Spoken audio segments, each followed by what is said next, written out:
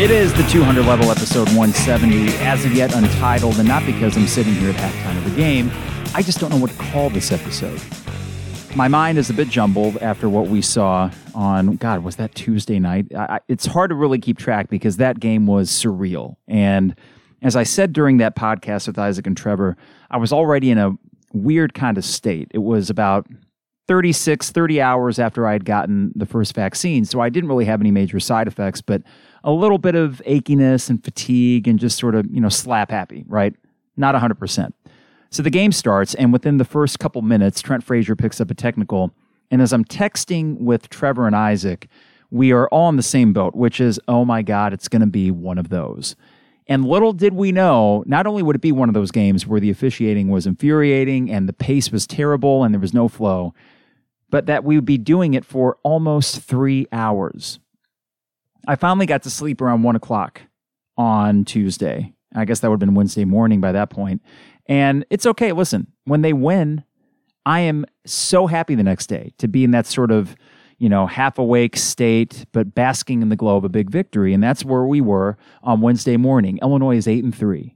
They are in control of their own destiny for the most part in this Big Ten title race. And we'll get into how Michigan and everything in flux with them right now may make it interesting if Illinois can just play the rest of their games here.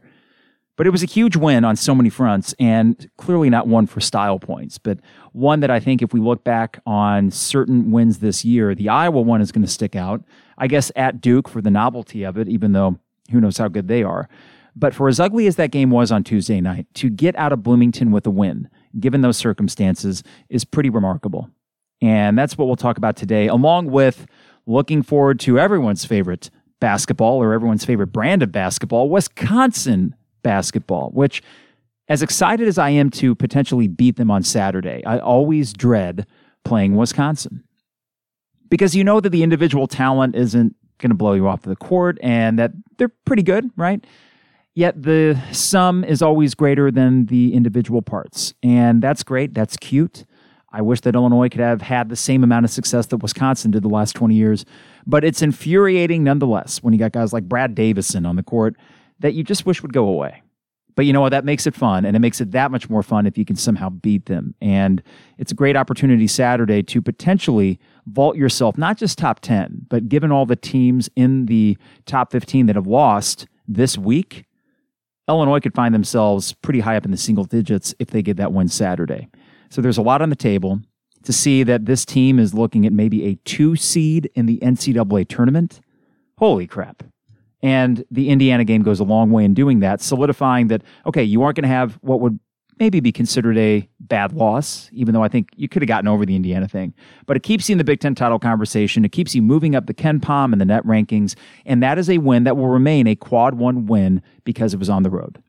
So before we get too deep into this, got to remind you the 200 level is brought to you by DP Dough online at dpdough.com. Use coupon code Mike for $5 calzones at dpdough.com. Now, they deliver anywhere in Champaign-Urbana, and if you've seen the forecast coming up this week, you'll want to stay home. And they will bring you a piping hot calzone, maybe Saturday for lunch before the Illinois-Wisconsin game, or a celebratory calzone after Illinois beats Wisconsin Saturday. You can use coupon code Mike for $5 calzones at dpdough.com. State Farm agent Brian Hansen online at brianismyguy.com. Life, auto, home, business, renters, you name it, Brian has you covered. And speaking from experience, not only do you get great State Farm prices, you get personalized service from Brian and his staff. They're all from East Central Illinois, so they have your local interest at heart. Go online to brianismyguy.com. For State Farm agent Brian Hansen, brianismyguy.com. Got to thank a new sponsor, Rector Construction. They are the reliable roofing, construction, and remodeling company in Central Illinois.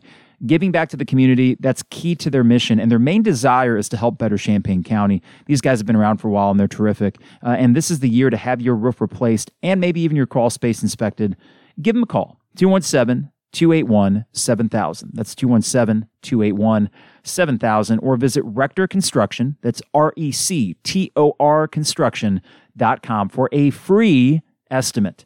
Finally, 4th and Kirby online at 4thandkirby.com. Vintage-inspired Illini apparel. Just use coupon code 200level for 10% off your order at 4thandkirby.com. Get your lucky shirt. And wait, whatever you've been wearing the last couple games, keep that going. But you may want a lucky shirt in your closet in case Illinois drops a game, oh God forbid, against Wisconsin or any other game this year. You got to switch it up sometimes. And they have so many great t-shirt and sweatshirt options at fourthandkirby.com. Illini Inquirer and the Champagne Showers Podcast Network. Quick reminder, rate and review us on Apple Podcasts. It's huge for us to find a new audience as they look for Illini podcast to add to their rotation. We got a nice review on Apple Podcasts just a couple days ago. And they said they found us on Illini Inquirer and they really enjoy listening to the show. And it said, and I haven't heard Carp go into that political stuff that a lot of people complain about. Not yet.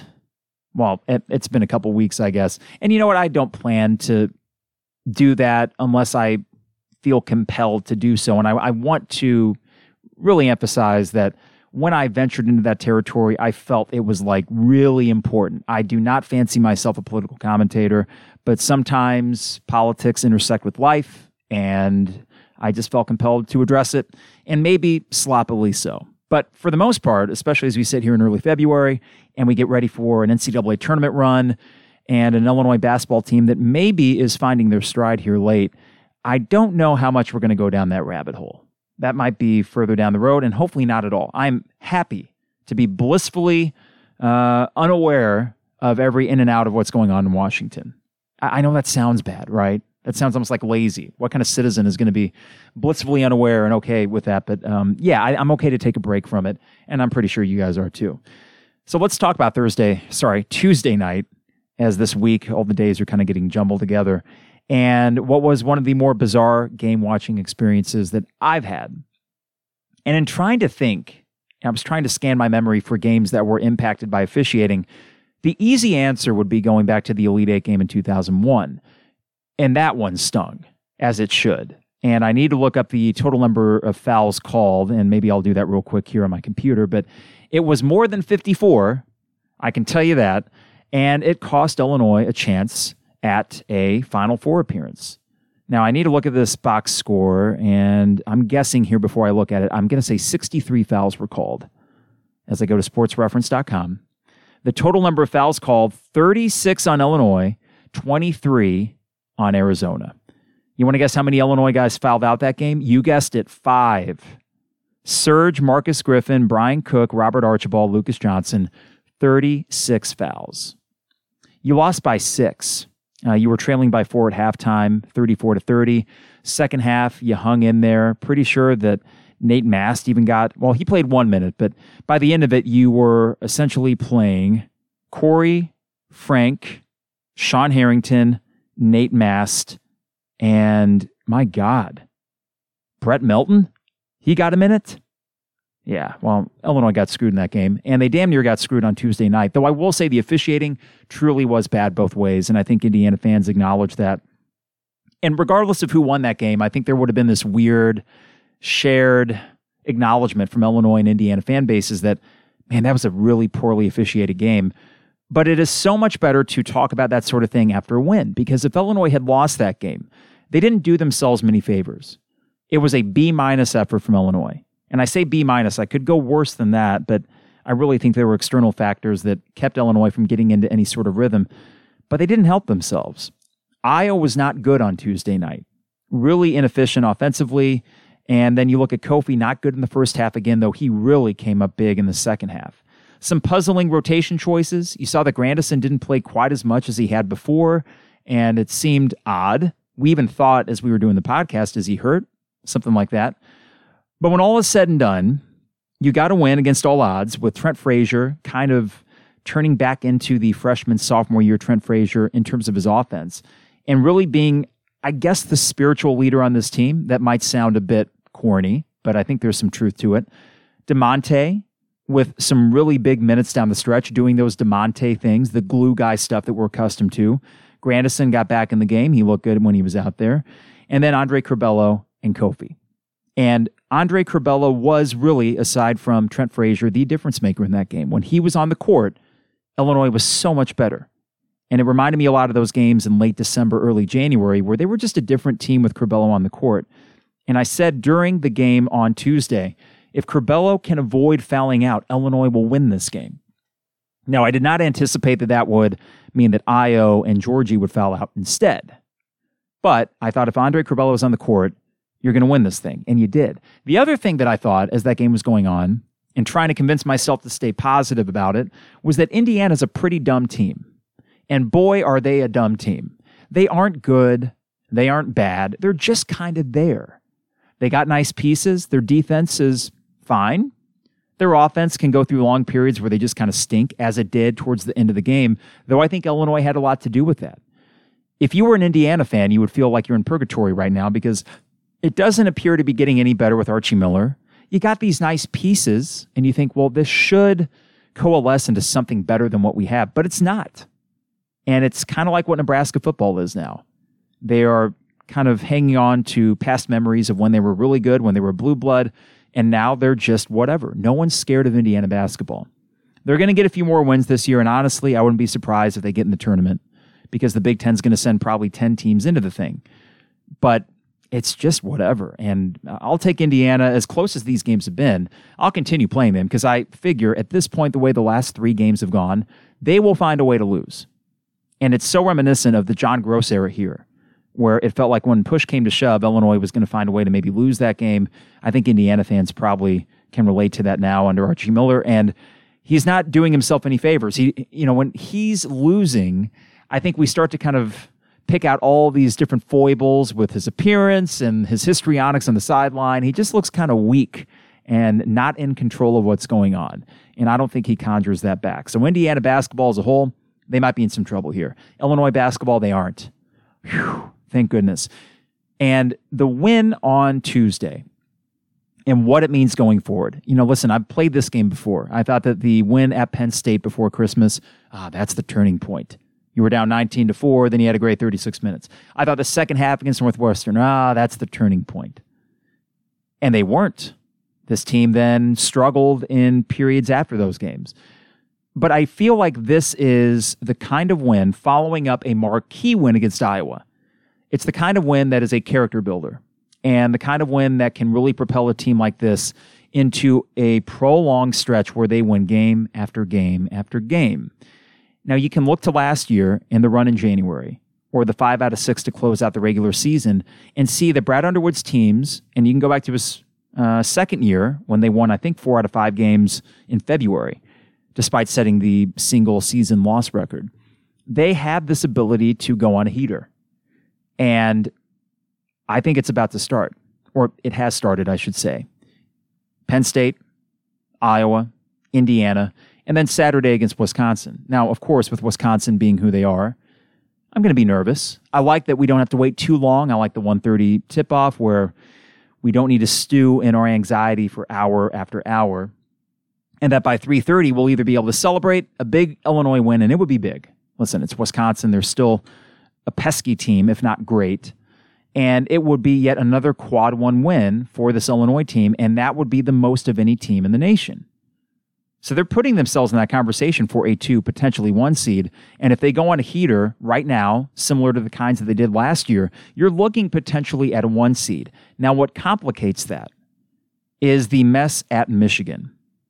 The Illinois-Michigan game, it sounds like that is not going to happen next Thursday. Not because Michigan's going to have positive COVID cases, but because they're coming out of this 2-week nothingness, right? They stopped everything. And they are going to wait until the Rutgers game at home, apparently on February 18th, to play again. Now, if I look at their schedule, I'm pretty sure that is 5, maybe 6 games that they will miss, and it's difficult to imagine them getting all those games made up, which leads to the question, will the Big Ten alter what it takes to win a Big Ten championship? So far, Michigan has missed at Penn State on January 9th, so that's 1. Indiana at Northwestern, Illinois, Wisconsin, that'll be 5 if they get back in time for the Rutgers game. Apologies for Rosie barking there. Must be the mailman. But that's 5 games, and it's difficult to imagine them making up maybe more than one of those if all goes well. And if that's the case, that is at least 4 games that they will not have played. Meanwhile, Illinois is looking at a situation where maybe they only have 2 games to make up in Nebraska and Michigan State, neither of which, mind you, Illinois was the reason for those games getting postponed. Now, in a pandemic, are we going to really assign blame and say, well, Michigan, it's your fault that there was a breakout on campus? No, because That would probably not be the ethical, moral thing to do. It's a pandemic. These things happen. Even if you do everything right, there could be an outbreak. There could be an outbreak here at Illinois.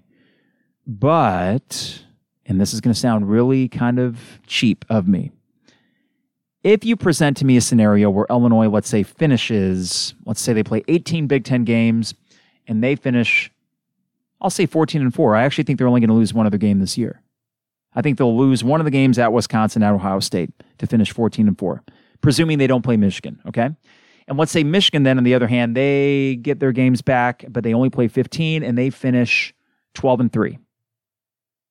12-3 Michigan, 14-4 Illinois. Can we award co-champs? Are we not going to award a champion at all? That would kind of suck. I think you should. Does Michigan get disqualified because they didn't play 80% of their Big Ten games? I don't know. But these are conversations the conference needs to have now. And it sounds cheap of me to think, okay, how can we angle our way into a Big Ten title? I've spoken so much about how I want to hang a banner, right? How badly I want to hang a banner when all's said and done this year.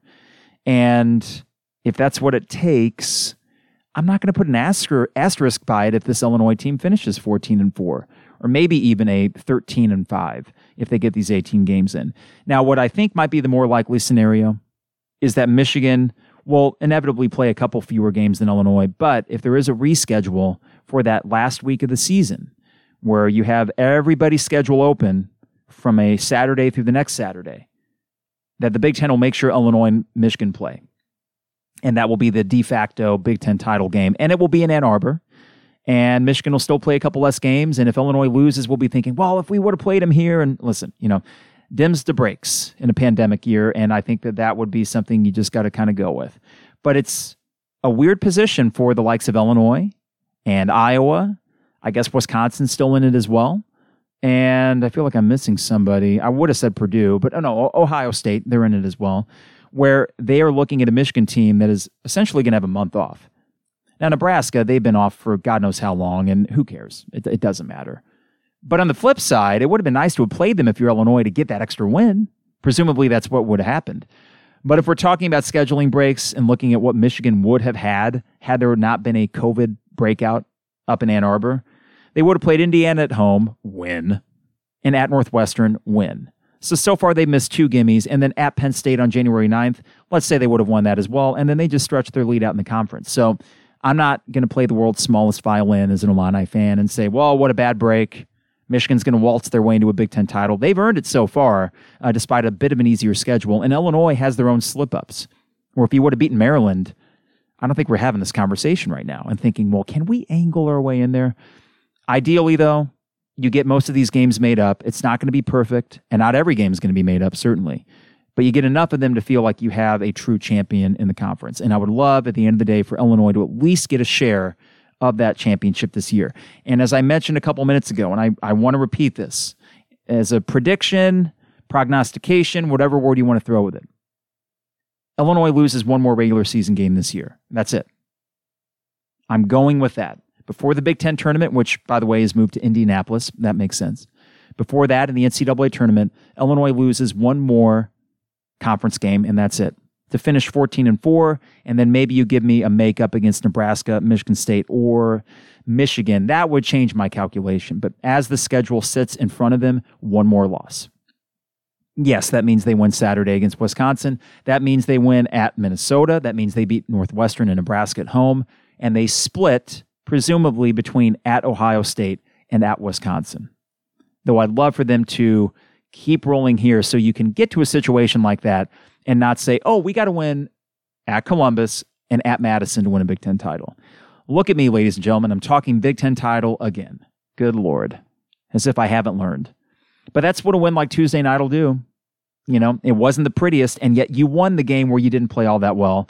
And that wasn't the case for a Maryland game. What I would give to go back maybe and change the result of that and eke out a victory despite not playing a good game. Well, you didn't play all that well Tuesday. You got the win, and you got it with Io on the bench for the last 7 minutes of game time. That's pretty impressive. As we look forward to the NCAA tournament, the Big Ten tournament, which, if I'm being honest with you, I think they should just cancel that thing and use the extra week to make up more of these regular season games. The idea of a Big Ten tournament just seems sort of who cares at this point, apart from the fact it might get you an automatic bid from one of the bad teams. But listen, the Big Ten's getting 10 or 11 teams in this thing anyways. Do we need to get greedy? Do we really need this Big Ten tournament? I would just recommend elongate the regular season. Get most of these games in. But we'll see, though, because I'm sure that there are TV deals and money still changing hands here, despite the fact that no one can actually go see the games. It's probably easier said than done. But man, isn't it nice to sit here on February 4th and start talking best case scenario again, where a week ago today, I did a podcast which was like, okay, I think they're going to beat Iowa. I do. But trust me, in the back of my head, there was still that what if? What if they don't? Well, they did. Another what if we played was these next 4 games: Iowa at Indiana, Wisconsin at home, and Michigan. In that 4-game stretch, can you go 3-1? Can you go 4-0? Well, 3-1 is certainly on the table. 3-0, presuming the Michigan game doesn't happen, is very certainly on the table. And that is approaching best case scenario territory for a team that is sort of figuring out what they are. And the most encouraging thing, listen, the offense is what it is. It's top 10 nationally. Ken Pom, it is a very efficient offense, even though I know we have moments where we think, God, they're a little bit sloppy. And that sloppiness and the turnovers, unfortunately, that's probably not going to change at this point, but they score. So the question is, can this team play consistent defense? And when push has come to shove in these Iowa and Indiana games, man, have they tightened up. They have closed these games out. And if you look at how few points Iowa scored in the last 5 minutes of that game, if you look at how few points Indiana scored in the last 10 minutes, regulation and overtime of that game Tuesday night, that is a defense that's tightening up and making it very hard for the opponent to score late. I think it bodes well for a game like Wisconsin, an offense that has had their own struggles, despite rebounding a little bit better against Penn State earlier this week. That is a team offensively that can go in these cold stretches, which I think means that's a favorable matchup on Saturday. We'll see, right? Oh, God, it's so easy. If we have to come here on Sunday or Monday and talk about losing to Wisconsin, that will be very deflating. I don't want to lose to Brad Davison and Nate Reavers and Micah Potter and the endless parade of Wisconsin basketball prototypes that they grow in a lab. And they seemingly are never ending with their crew cut haircuts and their just bland personalities and their stupid jerseys that look like amateur hour. I'm done with Wisconsin as a whole. I mean, their athletic program, because it's not cute anymore. And I'm tired of losing to them. And I would love to get a nice little 2-game win streak dating back to last year at the Kohl Center. I want to beat them again. And then I want to beat them again when we play at the Kohl Center. I am done with Wisconsin. I think most Big Ten fans are. And I would love to think that we can continue adding to, at least in Wisconsin's perspective, a downward slide towards the, 5th spot in the Big Ten, 5th or 6th, as opposed to top 4, which seems to be a birthright for Wisconsin basketball anymore. I just realized as I said all that, boy, Saturday, unless it's like the prettiest game that Illinois has played all year and they lead throughout, I'm going to be a ball of nervous energy on Saturday because I don't want to lose to them. I really don't. Kind of like the Ohio State thing has E.J. Liddell. So I don't want to lose to E.J. Liddell and be reminded what could have been. But for Wisconsin, it goes almost deeper than that because it's been 20 years of just leave, go away. You're annoying. No one likes you. Because really, if you aren't a Wisconsin fan, who likes Wisconsin? Meanwhile, I do wonder if you're a Big Ten fan, like let's say you're an Indiana fan, do you hate this Illinois team or do you hate this Illinois program? Is Illinois hateable? And in trying to think of guys we've had that would be, annoying pest for other teams, does Illinois have that? Easy for me to say, no, we don't. We're all cool and everybody likes the Illinois guys. But looking at this team, I could see why Georgie would be maybe annoying for some and maybe DeMonte because he's the glue guy and listen, he takes charges and things like that. But I mean, have we ever had a Brad Davison? You could say Lucas Johnson, I get it. But other than Lucas Johnson, have we ever had a Brad Davison type? I don't think so. And then just this endless parade of gritty basketball players. I hate it. All right. I'm belaboring the point here. Beat Wisconsin, and they will. One more regular season loss in the Big Ten. That's my story, and I'm sticking to it. A couple more things today. Lovie Smith, I had to address this before I mentioned the good news here with Brett Bielema, who had a press conference yesterday and continues to knock it out of the park. And boy, is he friendly with the media, and he's got a good coaching staff. And even though the signing day brought the worst class in the Big Ten, You kept the guys that were there, and you still have room for a few more transfers in addition to all the seniors coming back. So, again, the first 45, 50 days of the Brett Bielema era, thumbs up. B+ to an A level, and I'm excited to see what happens this fall. Now, I will mention Lovie Smith one final time in this podcast. I think this will be it. Lovie is the defensive coordinator for the Houston Texans. Guess who's the linebackers coach? Miles Smith. Of course he is. Now, it is easy and perhaps irresponsible to throw out the term nepotism. We did that when Ryan Cubitt got a position under Bill Cubitt here. And we certainly did it when I about said Miles Davis. Jeez. No offense, Miles Smith, but you got a ways to go to reach Miles Davis level. Miles Smith becoming the linebackers coach here, and then finding out after Lovie leaves that, Jay Lehman had put his hat in the ring. He wasn't a coach himself, but I'm sorry, more qualified to be the linebackers coach at Illinois than Miles freaking Smith, who didn't do anything for you. Jake Hansen, good player. Was it because of Miles Smith? For some reason or another, I doubt it. Recruiting, did he do anything for you? Not that I know of, but not that Lovie did either. I want to be very clear about the Lovie narrative, and I don't think I've seen too much of this since Lovie's left. When he was here, you would see people often bend over backwards to talk about what a great guy he was. High character Lovie. He has reinstilled this sense of pride and respect in Illinois football. And I feel like that is just awarding something to someone that didn't accomplish anything tangible. Here's my point. When Tim Beckman was here, we talked about the graduation rate. Okay, that's fine. But that's kind of a low bar. It's the University of Illinois. I hope these guys are graduating. At the end of the day, the football program sucked. So when we start talking about Lovie's character, it's because we have nothing else to say about him that's positive. And the character thing, I think, is a little bit overblown as well. I'm not going to sit here and call Lovie a bad guy. But for the way that he would talk to the media, for the way that he didn't care to interact with anyone in this community, and the way that we're going to look back on the Lovie era and think, what the hell was that? Clearly, his character didn't endear himself to the community or even some of his own players, who most of them decided to stay, which tells you a little bit of something. Let's just stop with the whole Lovie's an amazing guy thing. He's not the Time Man of the Year.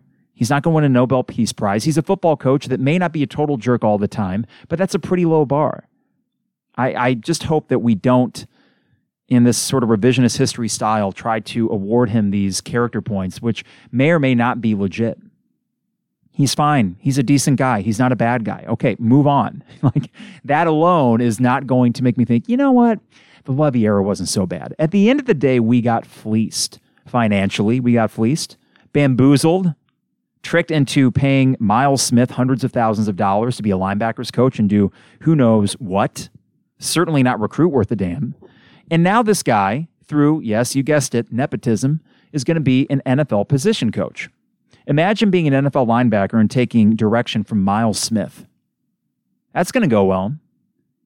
So Houston Texans fans, whoever you may be listening to this podcast, have fun with this. It is remarkable that Lovie is going to grift, for lack of a better word, this much more money out of a defensive scheme that just frankly doesn't work anymore, and then get his son involved and let his son move up the ranks. And maybe there's some merit to it. Maybe Miles Smith is a sneaky good linebackers coach. Maybe. But I doubt it. And sorry if this is just maybe sour grapes on my part, but man, the Lovie Smith thing just sucks so bad, and no problem. Now he's a D coordinator in the NFL. For what? I don't even know. Now, listen, the NFL is very much a league of retreads.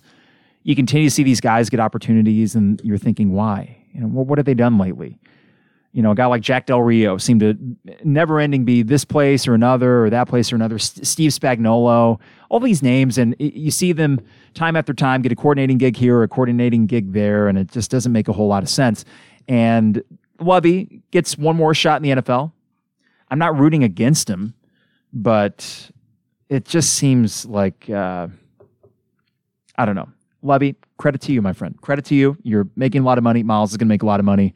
And maybe this is just what he needs to get his career going and to become an NFL position coach for a long time. Miles Smith, future D coordinator in the NFL. That's not going to happen. One more thing I wanted to address before we get out of here, and not to bring you more and more optimism, but Illinois women's basketball. And we've never really talked about it on this show, and we didn't talk about it much at 93.5 back in the day. And I think a big reason for that is that there's just not a lot of public interest in it. I can go back to the Teresa Grentz era, and there was a 3-4 year period where legit Illini women's basketball was a pretty hot ticket. Huff Hall was a great home environment. A lot of things changed, it felt like, when they moved from Huff Hall to the Assembly Hall. There was the Allison Curtin era, and then she transferred out, and things just kind of fizzled under Teresa Grentz. Then you went to Jolette Law, and then Matt Bullant, and now you have Nancy Faye. Hashtag fight with Faye. Now, I'm looking at the standings, and I see that Illinois is 0-9, and they are 2-10 overall. They have 2 wins this year, and those 2 wins are against, let's see here. All right, Indiana State and Nebraska Omaha. So they started 2-1, and then they have not won a game since. A few postponements here and there. They play Michigan State tonight at 7 o'clock. And, you know, you want to tread lightly when talking about this, because this is not at all going to be a conversation about, you know, women's basketball versus men's basketball. This is going to be about the weird dynamic of a college athletic department where women's basketball for the last 20 years has clearly not been a priority. And because of that, any sort of local interest has evaporated. It's basically at a zero right now. If you were to ask the casual person in town, who's the women's basketball coach, they couldn't tell you. Teresa Grentz era, they could have. So you see that it can be done here. It just takes the right kind of figure to do so. But the longer and longer this goes, you are just looking at a women's basketball program that is dead. And it might be very difficult to resurrect this into anything sort of meaningful. Now, I can't sit here and say that I've ever lost sleep over it. I do remember distinctly going to the games back when Ashley Berggren was on the team, and they made a Sweet 16, and I don't know if they won a Big Ten title, but they were really good for a bit.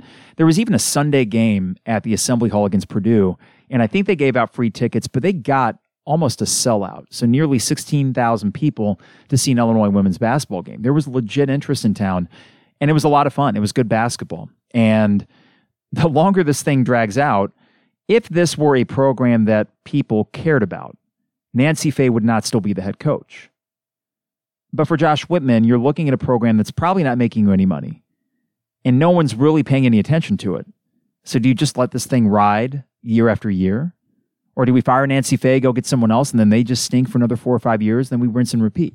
It's just a weird dynamic between a lack of interest, so there's not going to be this outcry when Nancy Faye is really, really bad at her job. Or at least I should say the results are not there at all. They stink. And you had your best player transfer out last year, and recruiting-wise, who even knows, right? And at what point do you, as the athletic director, say, okay, well, we need to actually make a concerted effort here and do something for this? Is it a revenue sport? No. But I think if you got a good men's basketball program, it would be nice to couple that with a women's basketball program that's at least respectable. And you had that for a very brief period in the late 90s where both of them were pretty good, and it felt like, yeah, this is part of the identity of being an Illinois sports fan. We got basketball covered here. That's our thing. But right now, to not just be irrelevant, but to be awful. They're terrible. I mean, the one game that they had the best opportunity to win was Wisconsin, who right now, Wisconsin, I believe, has 1 win in the conference, and you lost to them by 12. Yeah, Wisconsin's 1 win is against you. And it's just, you see it and you shake your head, and you don't have necessarily an emotional attachment to it, but you don't know how much priority is being placed on that. So I guess if I were to be in a room with Josh Whitman, I'd ask the question like this: what's the deal with women's basketball? Which is a very vague question, and it leads to a lot of possible answers. But it would be interesting to get from an athletic director's perspective how much of a priority they place on it. And if the thing's not making money, does that mean that they're just going to kind of ride this thing out until they have to make a move? I don't know if Nancy Faye's got a buyout. I don't know what the contract details are, or if that would even be considered. But it's just puzzling to have something so awful, right? I mean, they're really, really bad, and we don't talk about it. And I know that part of that has to do with just the difference between interest in men's and women's basketball. That's part of it, no doubt. But it is being exacerbated by essentially 20 years where that program hasn't done a thing. And now they're worse than before. This makes the Matt Bullen era and the Jolette Law era look decent by comparison. Well, I say that. I'd have to go back and look at the records. I know it got bad under both of those. I thought Matt Bolant was going to be a great hire from Wisconsin-Milwaukee. Won a ton of games up there. I think he's at Eastern now. Jolette Law, I have no idea. That was probably not a good follow-up to Teresa Grentz. And before Teresa Grentz, what was it, Kathy Lindsay, I think? So, you've only had 5 coaches in the last 30 years. But you've really only had one good coach, and maybe I'll throw another half in there for Kathy Lindsay. I think they were decent, if I recall, but I was pretty young when that was going on. Just random thought there as I see them really struggling, and you'll see it come across the Twitter timeline. And I feel a little bad for the social media person because, they're trying to spin anything positive out of it. They do that trick where they always put Illinois' score first, even if Illinois loses by 20. So we could say, it's a final at the State Farm Center, Illinois 48 and Nebraska 63, which I know drives Trevor up a wall, and Lon as well, whenever you list the lower score first. It's like, no. It's Nebraska 63, Illinois 48. Or when there's just, they have to find these tiniest little details to try to spin into, hey, this person had 6 rebounds tonight, and we're 2-11. It's an impossible job. I get it. And I'm not trying to say, come on, social media person. I'm just saying it's gotten to the depths where it's comical in the worst way possible. It's a joke. And, I'm not going to make it the cause du jour on the 200 level to say, well, what's the deal with women's basketball? We need to get this thing going. But that really has to come from the top. And I don't know how much interest there is in it in the first place. All right. Just a random aside here on a Thursday as we close out for a little bit shorter of a solo podcast. We're going to be here Saturday for Illinois-Wisconsin. What is a big game, of course, and one that can really solidify Illinois as not just a top 10 team, but based on who's lost this week, you're looking at maybe 7th in the nation, maybe 6th, if you can get this win against Wisconsin. I think you do. I actually expect one of the better performances of the year against Wisconsin. And we see with this team that the better the opponent, more often than not, they show up. And I would think that going back to last year's game at the Kohl Center, they know how tough it is to play Wisconsin. And now that they have weathered the storm of the Maryland and the Ohio State losses, and they've responded well since then, and to weather the storm like they did Tuesday night, I'd like to think that there's been some character building and that this team recognizes that urgency. We talked so much about how frustrating it was to think that this team didn't get it. They didn't get that every game is like essential. You got to win most of these if you want to raise a banner or if you want to get that 3 or 2 seed in the NCAA tournament. And I hope and I think that switch has been flipped. There's a reason why I called the podcast earlier this week, Turning the Corner, before the Indiana game, Turning the Corner, because I presume they have. I'm going to be the optimist here. And I think the way Tuesday night ended, that only bodes well for this team going into Saturday and beyond. Now, who knows when the next game is going to be? I think that you would play Northwestern, and I have to go check here. If you do not play, let's see, Michigan next Thursday, then the next game for Illinois after Saturday would be Northwestern on Tuesday, February 16th. That is a long break, and I don't know if you can get a Nebraska or Michigan State makeup in there because their schedules are pretty loaded. Nebraska's got to play a bunch of games. But that would be another long layoff. But here's the good news. Illinois had that before. They did just fine against Iowa. So the rust factor I'm not too worried about as long as we keep things clean down here with COVID-19. They can do the simulated games, all that stuff. But yeah, Saturday's big, not just because it's Wisconsin, but because who knows when the next game's going to be. Oh, COVID-19. It's just never ending, right? Before we go, got to remind you, DP Dough online at dpdough.com for all the best deals and prices. Custom zones, any topping you want. Some of their favorites like the Maui Wowie, the Buffer Zone.